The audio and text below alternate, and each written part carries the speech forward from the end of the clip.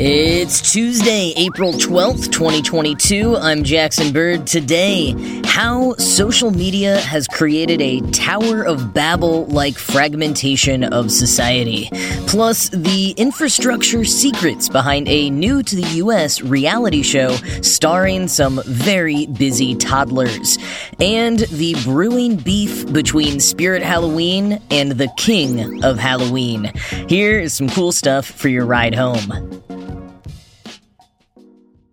I recently did a reread of Jon Ronson's 2015 book, So You've Been Publicly Shamed, which follows individuals who experienced some kind of, usually career-ending, shaming in the public sphere, exasperated by social media. The actions they were shamed for ran the gamut from insensitive or racist jokes to plagiarization, and the book digs into how the nature of public shaming has changed with social media, with comparisons to the kind of pre-20th century public punishments we associate with, like, the Scarlet Letter, and to the justice system as it stands today, and how social media is kind of its own unique beast compared to those two, but that it also kind of tries to be all of those things. As Ronson puts it, quote, "It felt as if the people on Twitter had been invited to be characters in a courtroom drama and had been allowed to choose their roles, and all had gone for the part of the hanging judge. Or it was even worse than that. They all had gone for the part of the people in the lithographs being ribald at whippings." End quote. It was interesting to read given how the internet has continued to evolve over the 7 years since the book was published. The words cancel culture do not appear anywhere in the text, for example, but so much of it still rings true. And it just so happens that social psychologist Jonathan Haidt wrote a long piece in The Atlantic right after I finished my reread that dovetails quite nicely, if ominously. Haidt argues that social media has been largely responsible for the fragmentation of America, and I would argue of many other nations as well, framing social media and that fragmentation as the Tower of Babel. A quick refresher on the Tower of Babel. In the book of Genesis, people built a super tall building because that seems to be what some humans really like to do, but God thought that humans were getting too full of themselves and that with so many of them speaking the same language in one building, they might become too powerful. So he made everyone in the tower speak a different language, and this is sometimes used as an origin myth for kids for like why there are different languages spoken all around the world, and in some retellings, God actually destroys the tower in addition to making everyone unable to understand each other. And this, as Haidt sees it, is exactly what happened to America, metaphorically, sometime in the past decade. He says, quote, "We're disoriented, unable to speak the same language or recognize the same truth. We're cut off from one another and from the past." It's been clear for quite a while now that Red America and Blue America are becoming like two different countries claiming the same territory, with two different versions of the Constitution, economics, and American history. But Babel is not a story about tribalism. It's a story about the fragmentation of everything. It's about the shattering of all that had seemed solid, the scattering of people who had been a community. It's a metaphor for what is happening not only between red and blue, but within the left and within the right, as well as within universities, companies, professional associations, museums, and even families. End quote. Okay, yes, agreed, but how does social media come into play? The internet and early social media seemed like miracles that would transform the world for good, giving everyone with access to the internet unprecedented abilities to connect with each other, find new communities and resources. We all know this. We reminisce about this. And citing the Arab Spring and Occupy and Google Translate becoming available on smartphones all in 2011, Haidt calls this the high point of techno-democratic optimism and says you could argue that 2011 was the year humanity rebuilt the Tower of Babel.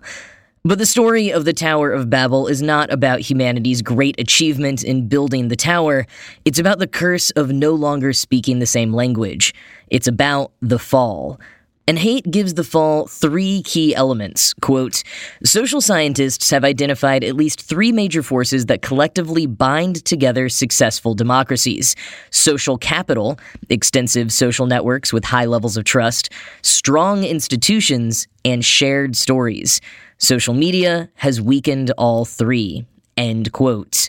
The turning point in terms of those social ties came once social media had changed from a place where you expressed yourself and kept in touch with friends, think customizing your MySpace page and writing on your friend's Facebook wall, into a performative space in which everyone thought about their brand and how their content played on the algorithm. And this performative behavior was no longer deepening friendships, no longer deepening and strengthening those social ties. And that algorithm part is key too. Once like and share or retweet buttons were introduced and the platforms had data on user engagement, Haidt says they were able to adjust how content was displayed based on that engagement, not just on chronology. Quoting again, "If you were skillful or lucky, you might create a post that would go viral and make you internet famous for a few days. If you blundered, you could find yourself buried in hateful comments. Your posts rode to fame or ignominy based on the clicks of thousands of strangers, and you, in turn, contributed thousands of clicks to the game. This new game encouraged dishonesty and mob dynamics.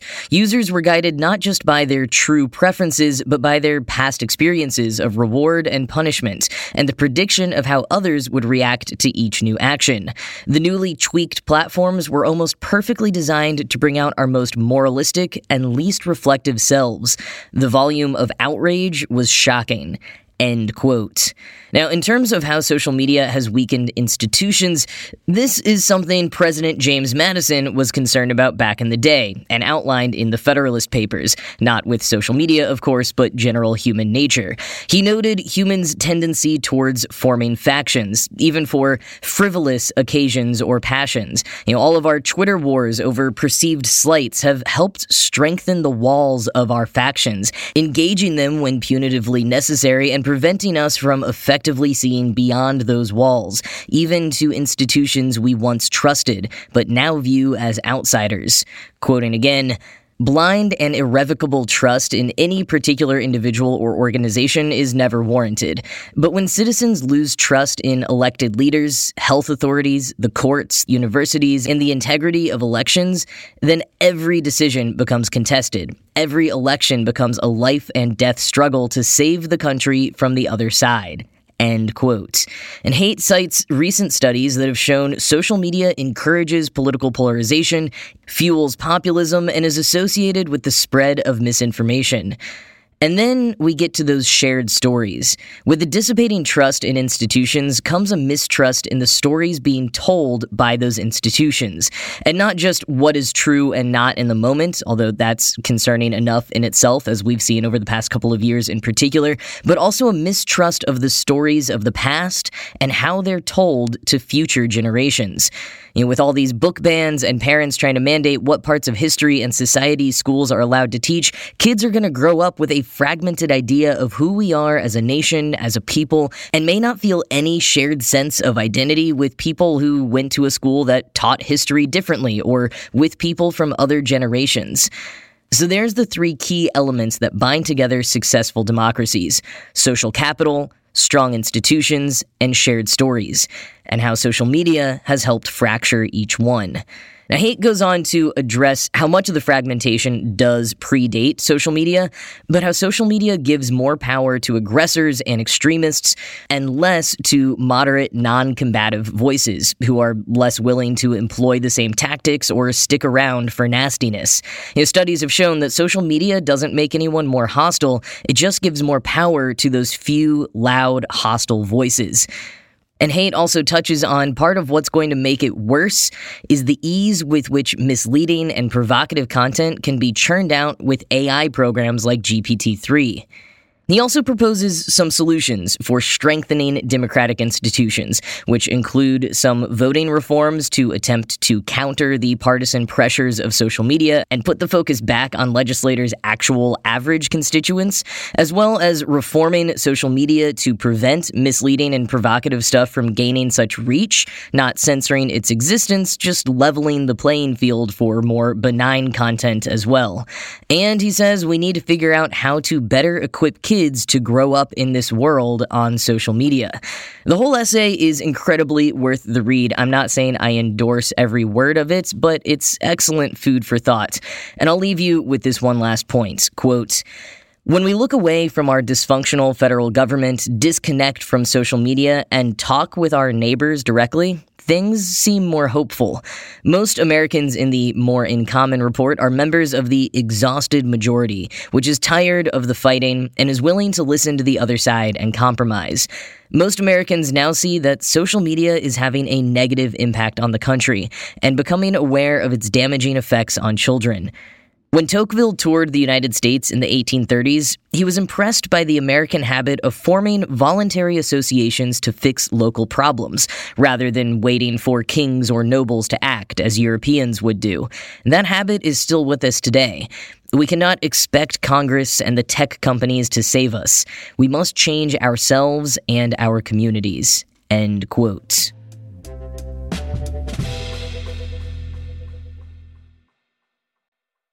Well, after that kind of heavy segment, let me cleanse the air with a lighthearted, uplifting, and adorable TV show recommendation. It's a new international show on US Netflix that's been a hit in Japan for 30 years, but could probably never work here. It's called Old Enough, and it's a reality show that sends toddlers out on their own to run errands. I mean, technically, there's a camera crew there, obviously, but according to The Guardian, they, along with a safety team that watches out for any mishaps, try to stay hidden so the kids truly believe that they're alone. And these are really toddlers, 2 to 4-year-olds, being sent by their parents to walk to the grocery store and pick up particular items, or similar basic errands. Basic to adults, anyways. The kids sometimes get distracted or overwhelmed. While the episodes have been carved up into under 10-minute segments on US Netflix, in Japan, the episodes are 3 hours long and presented as twice-a-year events that draw in a fifth of the nation's viewers when they air. It's been a staple in the country for so long that some of the parents in recent episodes were on the show as toddlers themselves. And part of why the show works is because of the sheer amount of preparation that goes into it. Quoting The Guardian, all the errand routes are inspected by parents and production staff to check for dangerous roads or suspicious persons. The children are chosen after a laborious selection process, and all local neighbors are informed of the task so as not to freak out and call the police when they see a 4-year-old wandering aimlessly through the streets. End quote. Plus, at this point in the show's longevity, the locals where episodes are shot are typically excited to do their part if filming happens in their community. But the other reason that the show is possible is infrastructure. Getting around town on foot is much more common and at a much younger age for Japanese children versus their American counterparts. Slate notes that Japanese kids between 7 and 12 years old walk for almost 4 in 5 trips that they make on weekdays, and Japanese kids 10 to 11 years old make only 15% of their weekday trips with a parent in tow, compared to 65% for American kids. And part of this is cultural norms and values. Japanese adults believe that kids should be able to be independent in their day-to-day travel, and that adults in the community should be trusted to watch out for all kids, not just their own, says E. Owen Waygood, a Montreal Polytechnic professor, to Slate. But those cultural values have led to infrastructure policies that enable such behavior to happen. Quoting from Slate, among the factors, said Hironori Kato, a professor of transportation planning at the University of Tokyo, drivers in Japan are taught to yield to pedestrians. Speed limits are low. Neighborhoods have small blocks with lots of intersections. And that means kids have to cross the street a lot, but also keeps drivers going slow, out of self-interest if nothing else. The streets themselves are also different. Many small streets do not have raised sidewalks, but depend on pedestrians, cyclists, and drivers to share the road. Curbside parking is rare, which creates better visibility for drivers and pedestrians, and helps give the smaller streets of big Japanese cities their distinctive feel. Car buyers must show proof of an off-street parking space to make their purchase. End quote. And Waygood adds, quote, Japanese cities are built on the concept that every neighborhood should function as a village. That planning paradigm means you have shops and small businesses in residential neighborhoods, which means there are places to go, places these kids can walk to. End quote. So even though Old Enough has a ton of extra safety precautions built in, and no, most Japanese parents are not typically sending their toddler off to run errands, most Japanese towns are actually safe enough for kids far younger than their American counterparts to run errands, walk to school, or navigate to a friend's house on their own. And if they do encounter any kind of issue along the way, a random adult nearby will probably help them out.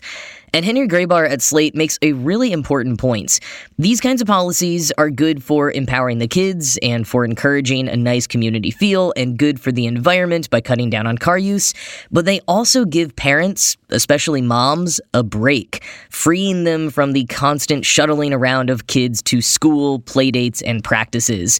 I like how Graybar concludes, quote, "A city that frees children also frees parents." That's a cultural difference, but it's one that is deeply associated with a different approach to designing cities and neighborhoods, one that we could easily copy if we wanted to. End quote.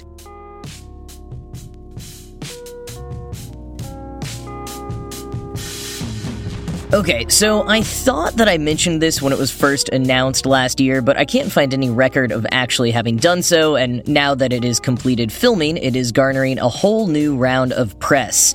Halloween pop-up superstore Spirit Halloween has officially made a movie, and it is coming out this fall. The movie, creatively titled Spirit Halloween, stars Christopher Lloyd, aka Doc Brown, and Rachel Lee Cook alongside a crew of preteens who investigate the supernatural going-ons at a Spirit Halloween in a deserted strip mall. Now, while the studio has said the film has a bit of a Goonies vibe, I think Collider's description of it as being like the 2015 Goosebumps movie meets Night at the Museum might end up being more accurate. My major gripe with the upcoming film is that it does not seem to involve King of Halloween comedy musician Nick Lutzko, who went viral in 2020 with an excellent song about Spirit Halloween, and then ended up getting a deal with them to produce a second song and music video featuring all of their wacko horror animatronics. Lutzko has been tweeting about this snub in his trademark joking but not really grift hustler kind of way. So far, Spirit Halloween has responded by asking if he wants to write the song for the movie's trailer, and Lutzko countered with asking for $100,000 to do so. He also posted an edited track of his original Spirit Halloween song, but with every mention of Spirit Halloween being replaced with Home Depot. We'll see how this develops. I am honestly pretty shocked he didn't at least get some kind of cameo. I mean, he is a big reason Spirit Halloween got a bit of an internet vibe shift over the last couple of years and generated the kind of buzz that probably led to this movie getting greenlit to begin with. But I will get off my niche Halloween soapbox for now, I suppose. That is going to be it for today. This show was produced by Ride Home Media. I'm Jackson Bird, and I'll talk to you again tomorrow.